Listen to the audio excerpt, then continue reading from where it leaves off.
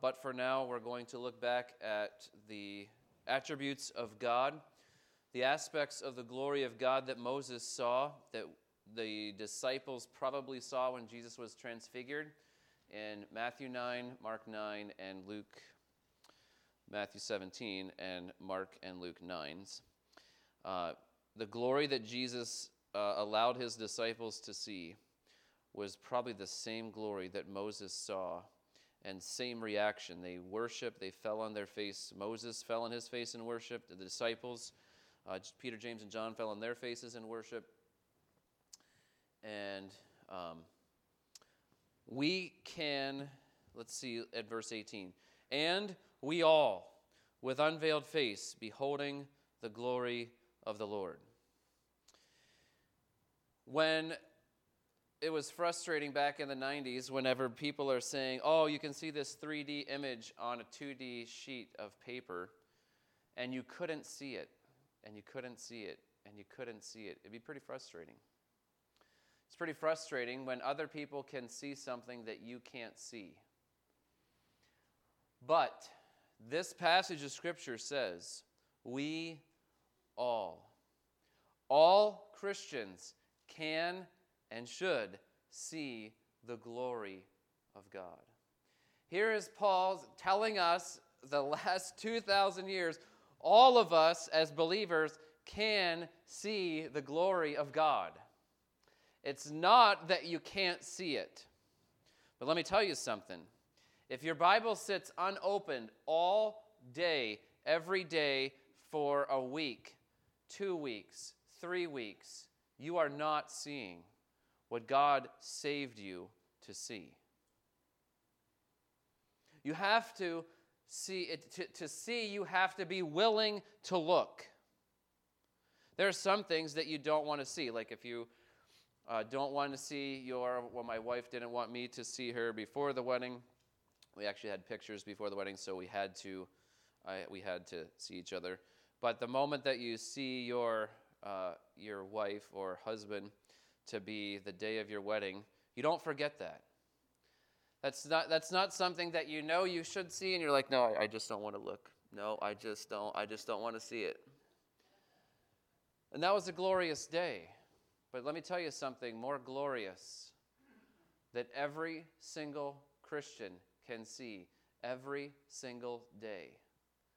You and I can see Jesus. We can see him. If you can't see him, I'd love to talk with you. Someone else would love to talk with you and tell you how you can have the veil removed. As we saw, if you turn to Jesus, he will remove the veil. And only if you turn to him will you remove the veil. We can see him. We can all see him. And as we see him, we are changed by the Spirit of the Lord. Paul has bold ministry because every single Corinthian can see Jesus. So you go back to 1 Corinthians, and all the trouble that the Corinthians were in was because they weren't seeing Jesus. But Paul was bold to them in writing letters because why?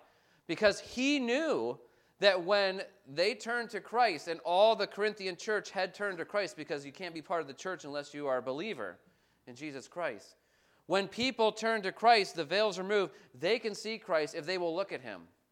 And as they looked at him in 1 Corinthians, they saw themselves as very selfish, divisive, petty, childish, all the list of things that Paul addressed to them in 1 Corinthians. And in 2 Corinthians, he's going to tell them about his ministry to them and others, and how we can have ministry, and how to think as a minister to other people. And he says in verse 12 of 2 Corinthians 3, since we have such a hope, we are very bold. We are a part of God's glorious rescue plan, and because of that, we are bold. And part of God's glorious rescue plan is to save people, take the veil off, and let them see his glory. And as we see his glory, and every Christian can see his glory, and as we see his glory, we're changed by glory, from glory to glory, and God's Spirit is doing the changing inside of us. So Paul is bold because we all can see him. And if you can't see him, it's because, as a Christian, it's because you don't want to see him. And there are Christians who have walked away from church and believers, godly people, who they don't want to talk to because, you know why? They don't want to see his glory. They want their sin. They want their separation from God because they know if I go back to that church, they're going to confront me in my sin. Well, yes, yes, we will. As that's what healthy churches do, because you're sick spiritually and you need healing. So if I could summarize verse 18 that I'll use next week as well, and I think you can memorize this. Here is the progression of change. How do we grow as Christians? This is it. You can teach this to your kids from the time that they know Christ. You see him, you submit to him, and then you show him. Submit to him is the Holy Spirit who does the work. The Holy Spirit does the work in us as we submit. That's how we walk in the Spirit, Galatians 5, okay? But we don't want to submit to him or show him if we don't see him. When you and I see something spectacular, when I got to the west rim of the Grand Canyon, you know what I did? I'm like, who can I call? Who can I FaceTime? Can I get cell service here enough? And so it was 2 people that were on my short list that got a call. And if you didn't, I'm sorry. Didn't make my short list. My mom did, okay? So I called my mom. And, hey, Mom, we're here at the west rim of the Grand Canyon. This is amazing. You're holding up the phone and the Grand Canyon's behind you. And you want to show her, this is amazing. She's like, John, I've been there. I'm like, hey, I know. I just wanted to show you. Like, we're here and we thought of you. Okay? But when you see something that is spectacular and it's changed your life, you'll never be the same. You want other people to see it too. And what Paul is saying here is, if you're part of God's glorious rescue plan and you realize that God wants to use you to help other people to be part of that glorious rescue plan, that you're very bold. You don't care what people think because you have seen something glorious. You've seen God the Father, God the Son, and you know God the Holy Spirit is working. And you're part of what God is doing on the earth. And as you see him, and you see him in all of his glory as the great I am that we saw last week, you'll submit to him. You'll be dependent on him. And as you and I submit to him in humility, he gives us grace. And if we have sin, he gives us more grace. And where sin abounds, grace does much more abound. And how do we get that grace? God resists the proud and he gives grace to the humble. That's captured here in this word submission. So as we see him, we put ourselves under him in submission, and then he sends us out to show him to the world. And that's how we're changed. We see him, we submit to him, we show him. And it's a process. It's a lifelong process. This process is from one degree of glory to another, and we'll look at that next week. But let's look at the aspects of the character of God that God wants us to see. So hold your hand. Well, you don't have to hold your hand. We're not going to come back here. Go to Exodus 34 again. Exodus 34, a reminder of the glory of God that Moses saw that we can all see. Why Exodus 34? Because this is when Moses' face was glowing, that's mentioned in 2 Corinthians 3. And when Paul says only Moses saw it, his face was glowing, but it was diminishing, and he put a veil over it because the Israelites didn't want to see it. They were scared of Moses, terrified of his glowing face. They didn't ask him, how can our faces glow too? And Moses alone saw the glory of God, but we all can see his glory now. It's better than the Old Testament. And as we see his glory and we submit to the Holy Spirit who's changing us from the inside out, then we can show him. We can reflect his glory. So what should we be reflecting?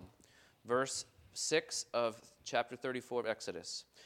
The Lord passed by before Moses and proclaimed, the Lord, the Lord. We cannot reflect the I am of God.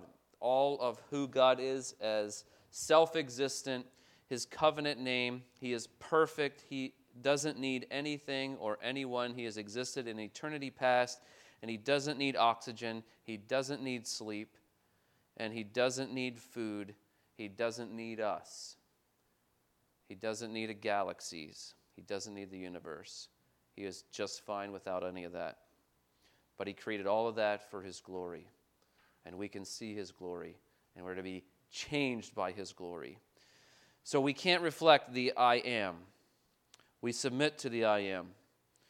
But he is a God who is merciful and gracious. Oh, we can reflect his mercy and grace. He is slow to anger, and we should be reflecting that. He is abounding in steadfast love, and our hearts and our lives should be abounding in steadfast love and faithfulness. He is keeping steadfast love for thousands, and we'll learn about that today and reflecting that. Next week, we'll look at forgiving iniquity and transgression and sin, but who will by no means clear the guilty, visiting the iniquity of the fathers on the children's children to the third and fourth generation. And we can't reflect that either, because we can't forgive sin, nor do we judge sin in the future. So God has a bookends here of these 7 things. And the I am and the judgment at the end, we don't do. Actually, releasing someone from sin, we don't do either. Only God can forgive sin. We know that from the Gospels, and Christ did forgive sin. So we don't forgive sin. We can be forgiving, and we can't judge at the end. We don't keep people in bondage to their sin and bring justice. We release them to God, who will do that perfectly, sometimes now and always in the future. But we can show steadfast love and faithfulness. We can be slow to anger. We stopped last week with the I am, and you'll notice the cross. The cross is how we see the glory of God even more clearly, and it will become more clear as we go along. Are we growing in our dependence on our God? He is the I am, and we are to depend on him for salvation, for growth, which is sanctification. God is merciful and gracious, and I didn't put this up last week. Are we growing in reflecting his compassion? Who needs compassion? Those who have needs. So with the needy people around Jesus, he had compassion on all different types and categories of people. And everyone who had serious needs that was brought to Christ, who was near Christ, he was moved with compassion on them. We're not surprised whenever Jesus says, if you see me, you see the Father, because we have seen in the life of Christ, he was merciful and gracious. He was full of compassion. Are you growing in your compassion? Do children come to you when they're needy and they're hurting? If not, you probably need to grow a lot more in your compassion, because compassionate people attract hurting people. And when you and I hurt, who do you talk to when you hurt and you're struggling with sin, when you're struggling with loneliness, when you're struggling with pain? Who do you talk to? You talk to a compassionate person. You don't want to hear, suck it up, rub some dirt on it. Yeah, well, if you knew what kind of pain I had years ago, that's not helpful when someone's grieving. And we need to be merciful and gracious. We need to grow in this. How do we grow in this? We need to see him and submit to him, and then we can show him.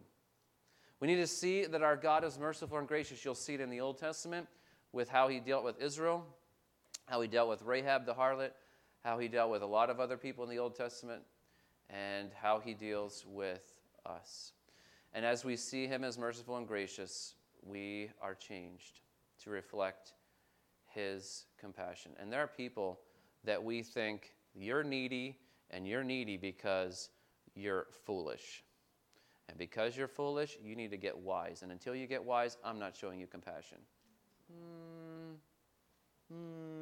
And all of you compassionate people just went, oh. Okay? And the rest of us are like, yeah, that's right. I mean, why can't people get it?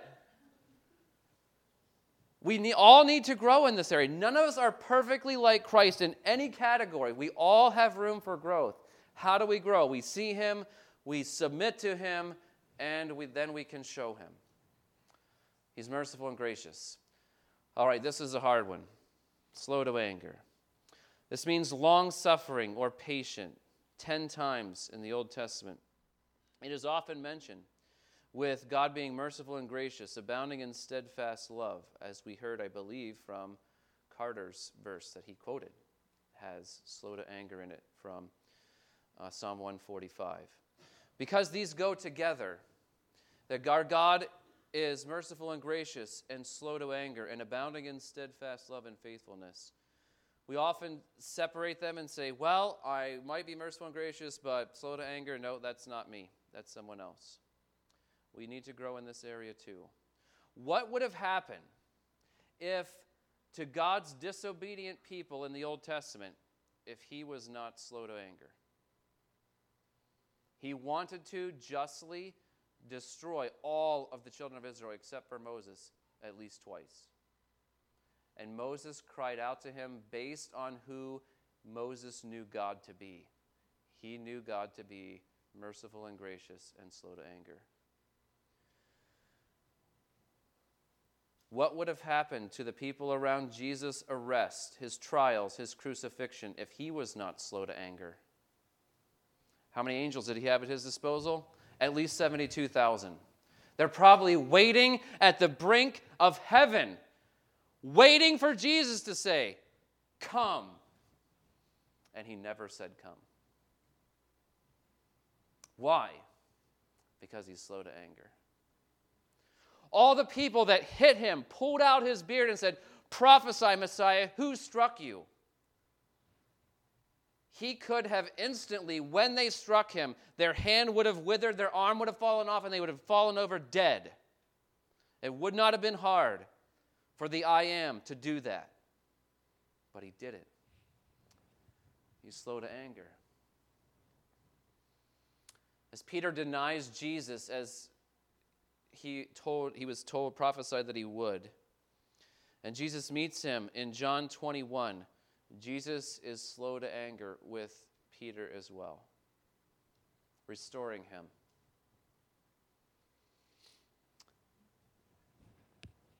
The angels would have been called. He could have just spoken the word, and Judas Iscariot, the soldiers, the chief priests around him, later the Sanhedrin, Herod, Pilate, the Roman soldiers who scourged him, the crowds who were chanting, crucify him. Both thieves on the crosses would have died the moment they mocked him. And 1 Peter 2:23 says, but when he was reviled, he did not revile in return. When he suffered, he did not threaten, but continued entrusting himself to him who judges justly. And you know why Jesus suffers according to 1 Peter 2? As an example for us. He's our example. What is slow to anger? Slow to anger is meaning having a long fuse. There are some states that allow big fireworks. Pennsylvania is one of them. My dad, I think, bought some, so when we go out there this summer, he said, we're going, and these are the fireworks that you would see at the 4th of July in downtown Boston, that only for the professionals, okay? These go off, and they sound like a gun, and when they boom, ooh, it feels like something hits your chest. It's great, all right? So this is the kind of family I grew up in, and my dad's like, hey, do you want some fireworks? Oh, yeah, my kids will love it. So, but those fireworks, the bigger they are, you know how long the fuse is? Long enough for you to light it and get very far away. They don't put a fuse on there that's a half a second long, because if you did, no one would have a hand left. They put a long fuse on it. Why? Because of the power and the danger. When we are saved, many of us have a very, very short fuse. How do we know? Well, let's say, who knows? Do you know which of your parents had a shorter fuse? You absolutely do. We grew up as little kids evaluating mom, dad, and if you were raised by someone else, who of your adults in your life had the longest fuse, and that's who you would want to tell if you got in trouble. Never would you want the adult in your life that had the shortest fuse, because the least little thing, and you're close enough and you get it. You feel the heat. You're like, I'm not going to tell you again. Why? Because they're not slow to anger. When you get older and you have older children, or you have some more serious things like, Dad, I wrecked the car, or I did this or that, and it's pretty serious. Hey, I got stopped by the police. I'm actually at the police station. You want to talk to the parent who has the longer fuse. Whenever we're driving, and for me, it's driving. I don't know why it's driving, but for me, when it's driving and the speed limit's 45 and someone's doing anything less than 45, I do not have a long fuse. Like the speed limit's 45, that's a recommended minimum. At least go 45. And if you're doing well below 45, I'm like, okay. And I have really spiritual thoughts like, you need to turn in your license. You know, who gave you a license? You get it in a cereal box. All kinds of thoughts like that. Those are all quick to anger kind of thoughts. That's my flesh telling my mind and sometimes my mouth what to say. And it's not like Jesus. It's not slow to anger. We have to be slow to anger. And as we meditate on Jesus being slow to anger, and he's an example for us, when we grow in this area, those who offend us or do things that make our life harder will come to us, knowing that they aren't going to get that blow-up reaction because we have such a short fuse. Would those that love you the most see that your fuse has gotten longer over the past few years? You say, I don't know. Ask them. Well, that takes humility. Well, it takes humility to grow. So if you're going to grow, you're going to have to ask. If you don't know, ask someone closest to you. Hey, honey. Hey, son, daughter. Hey, best friend. Hey, whoever it is closest to you who has watched you blow up. They've seen you awful. And like that you're not a good example, all right? Are we growing and are reflecting God's patience? None of us would be on this planet if God was not slow to anger. And the more we meditate on all the stories of God's word, and especially the cross, our fuse should be growing. It goes from a half a second to a second to count to 10 or whatever you want to do for helping you think through before you just blow up and you're hurting and you say some things that you should not say. Slow to anger. We see him, we submit to him, then we can show the world that he is a God who is slow to anger. The next thing, he is a God who abounds in steadfast love and faithfulness. Steadfast love is one word in Hebrew. It could also be translated and possibly best translated loyal love. We don't have one word for that in the English, but in the Hebrew they have one word. It was loyal love. It was said of David and Jonathan, they had this type of love that were loyal to each other, that we have studied in Sunday school as adults. And Psalm 136, all 26 verses end with a survey of creation, Israel's deliverance, and God's provision for his people.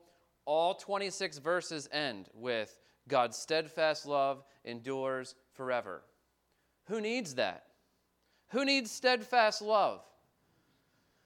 None of us are perfectly showing steadfast love, loyal love to people. We think love is earned. No, love is given.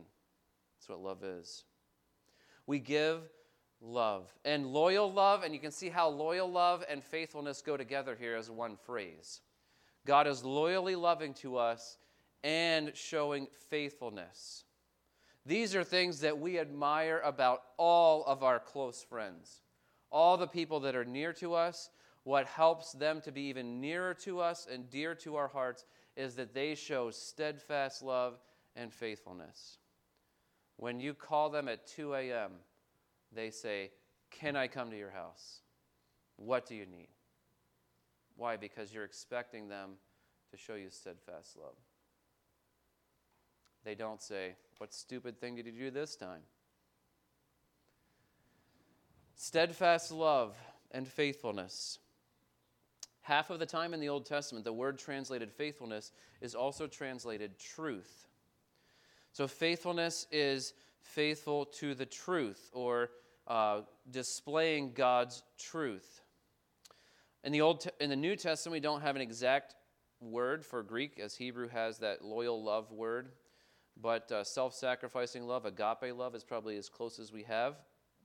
And God so loved the world. All the commands to love, except for one in the New Testament, are this self-sacrificing love. And where do we see that? In John 3:16. God so loved the world. The world cannot say God doesn't love, because the world has the cross. We have the cross. And the world can't see it because they have the veil. But when the veil is removed, all Christians can see the cross. And what should stand out to us at the cross is our God is abounding in steadfast love and faithfulness. He promised Adam and Eve, when they fell into sin, that there was going to come a time that the seed of the woman was going to crush the head of Satan, and the crushing of the head of Satan happened on the cross. It is finished. God fulfilled his word. He is faithful. And he promised David he would have a king forever to sit on the throne. And when Jesus rises from the dead, ever and exalted at God's right hand, God's promise to David is fulfilled. Jesus is always going to be at God's right hand, ruling and reigning forever and ever. God so loved the world. God demonstrates his love toward us in that while we were yet sinners, Christ died for us. Anyone can love a friend. Only Christians can love enemies. And we're expected to. Several New Testament passages tell us to love our enemies, pray for them, think well of them. Steadfast love and faithfulness. This is what our God abounds in. Are we growing in this? Do we see him? Do we see that our God is steadfastly loving? Do we meditate on that steadfast love? And do we submit to the Holy Spirit, who wants to use these hateful, unfaithful bodies and change these vile bodies to display and to reflect the steadfast love and faithfulness of our God? All of our relationships should be secure in that our spouse, our kids, our best friend, our people in our church are going to give us loyal love. Are you growing? Would those closest to you that would experience your steadfast love and faithfulness, would they say that you have grown in this area in the last 5 years? If you're not sure, ask them today. If not, you need to see him and you need to submit to him. He also keeps steadfast love. The text says, keep steadfast love for thousands, or another translation, to the 1,000th generation. If generations are 20 years and the earth is 6,000 years old, based on the numbers that we have in Genesis, and 2,000 years since Christ, so 4,000 years Old Testament era, 2,000 years New Testament era, 6,000 years old, 20 years, that's only 300 generations have lived. If 20 years is a pretty low number for generations, you can have children into your early 40s, so a generation can be longer than 20, but at the minimum 20 years, 300 generations. So why does God say to Moses, here's what you're seeing of my glory, and I'm keeping steadfast love for thousands of generations? And I think what he's getting at is God's steadfast love is available for anyone. He's available for anyone. How do we know God's love is available for anyone? Well, in the Ten Commandments, it says that. In the second giving of the Ten Commandments, Deuteronomy 5:10, it says that. As Daniel prays years later in Daniel 9, he uses these words, slow to anger, abounding in steadfast love, and he says, God, you are a God who is keeping steadfast love. And while Daniel and his friends and relatives are in captivity, he prays to God and confesses sin and cries out to God, knowing that God is a God who keeps steadfast love for anyone. And if God's steadfast love can reach Nebuchadnezzar, it can reach anyone. If it can reach a woman at the well, it can reach anyone. If it can reach a thief on a cross, it can reach anyone. God is a God who displays steadfast love to the world. So here's how we minister. We tell the world, God so loves you. John 3:16. 1 John 2:2, Jesus is the propitiation. He appeases God's wrath for the sins, not for ours only, but also for the sins of the whole world. And 2 Peter 3:9, God is not willing that any should perish, but that all should come to repentance. Why does God want people to come to repentance? Because his steadfast love is for them. It's for anyone. I don't know if you ever talked to someone and they said, I'm too far gone. Probably the instance in my college years that stands out to me the most, I was talking to a guy and he said, I killed a man. I'm like, I don't know if I've talked to a murderer before. What do I do? I said, you know what? There are people in the Bible, I'm just thinking off the top of my head as fast as I could. There are people in the Bible that were murderers as well. And God's steadfast love reached them. Moses, David, to name two. Probably the Apostle Paul before he was saved. God's steadfast love is for anyone and for everyone. So how do we apply this? Those from any generation who turn from sin and trust Christ's death and resurrection enjoy God's steadfast love both now and forever. Because we don't know who God has chosen to redeem and draw to himself, we need to tell all those who are LGBT+, those who are doing drugs, those who are prostitutes, those who are covered in tattoos, those who are atheists, those who are cultists, those who are Satanists, those who are abortionists, those who have had or plan to have an abortion, those who are communists, those who are tax evaders, those who are self-righteous good people, people who are child molesters, people who are serial killers, etc., etc. Are there any in that list that you say, I don't want those people to have God's love. I want them to be judged? If you have that mindset, you need to be changed. Because God's love reached people like that in the Bible and since then. And you can read church history. Church history is full of people that were once haters of God, deniers of God's existence, and God saved them. Don't judge people before their death. We reach out in steadfast love because God is keeping steadfast love for anyone. Are we growing in our reflecting his love to anyone? Is there anyone you're avoiding talking to because you think, I don't have anything in common with them? If you have the flesh, you have something in common with them. You were once dead in trespasses and sins too. Don't think just because it was so long ago that you weren't saved out of your sin and your sin was any better than theirs. It wasn't. When we expose ourselves to God's steadfast love, it's available to anyone. We'll reflect that love to everyone. And finally today, he is a God who is forgiving any sin. The last phrase that we'll see, Exodus 34, God is forgiving iniquity and transgression and sin. Forgive is a translation of a Hebrew word that primarily means to lift or to carry.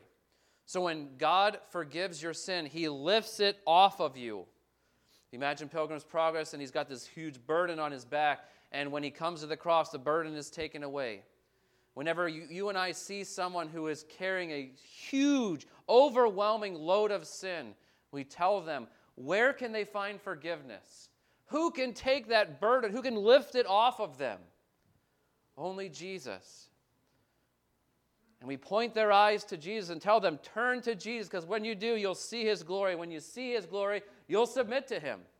And then you can show other people what he's like. He forgives any sin. Transgression is a very dark word. When you and I know what to do and we choose to do something else, that's transgression.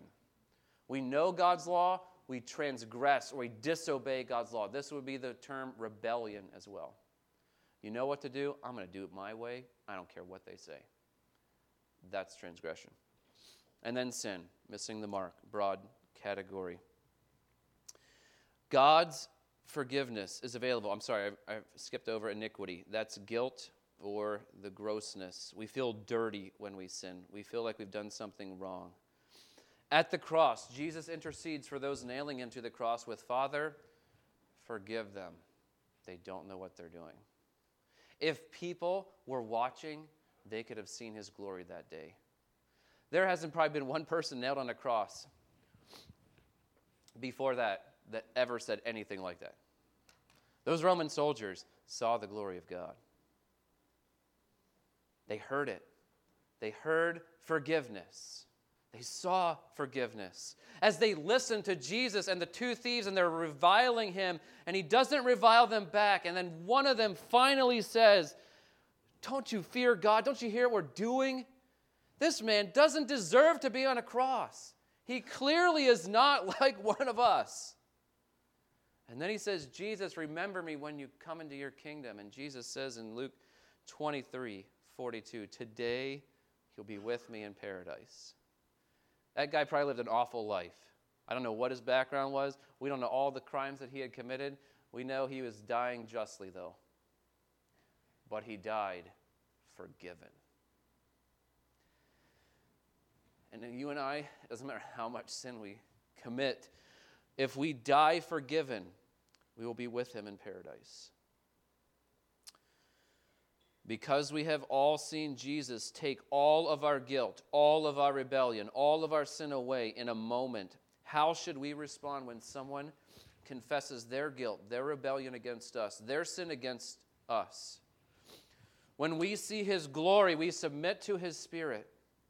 Then we can reflect his forgiveness to the chief of sinners that confesses their sin to us. I don't care the list. There are probably in your mind a list of sins that if people commit these against me or my family and my loved ones, I am not going to forgive them.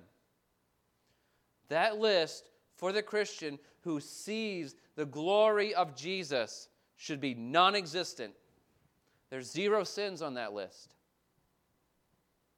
And if you've got a list like that, take them to the cross. Say, Jesus, this please you if I have this list? And it won't. Jesus forgives any sin. Why? Because he shows us the glory of God. He forgives all iniquity and transgression and sin. Christ can forgive anyone. A Spirit-controlled Christian can too. There is no reason why we have to live in bitterness and anger and unforgiveness to Christians or unbelievers, anyone in our life. Do you have any sins or categories of sins that you're planning to never forgive if someone commits them against you or those that you love? You need to be changed. How are we changed? We see him, we submit to him, we show him. Say that with me. See him, submit to him, show him. This is how we grow. We see the glory of God. I can tell you where to see the glory of God, but I cannot open your eyes and your heart on a regular basis. You got to do that. It's a decision of your heart and will. And when you do, you'll want to see him more. You want to see him more. I want to see him more. You'll get excited to open your Bible and see his glory. Let's pray. Our Father, thank you so much for your forgiveness and you being slow to anger and abounding in steadfast love and faithfulness. Thank you for keeping steadfast love for us. Thank you for forgiving us. I pray that our lives would reflect who Christ is, that we're followers of Christ, that we want people to see Christ through us. I I pray for all the Christians here. As we can see your glory, help us to decide to look at it. Help us to see it, Old Testament, New Testament. Help us to be changed by it as we submit to your Spirit, who wants to change us to become like Christ, who wants us to remember what we have seen longer than just a quick glance. I pray that we would be in the habit of submitting to the Spirit and walking in the Spirit so that he can produce the fruit of the Spirit in our lives. And as you show fruit, I pray that you would draw other people to yourself through us. In Christ's name we pray.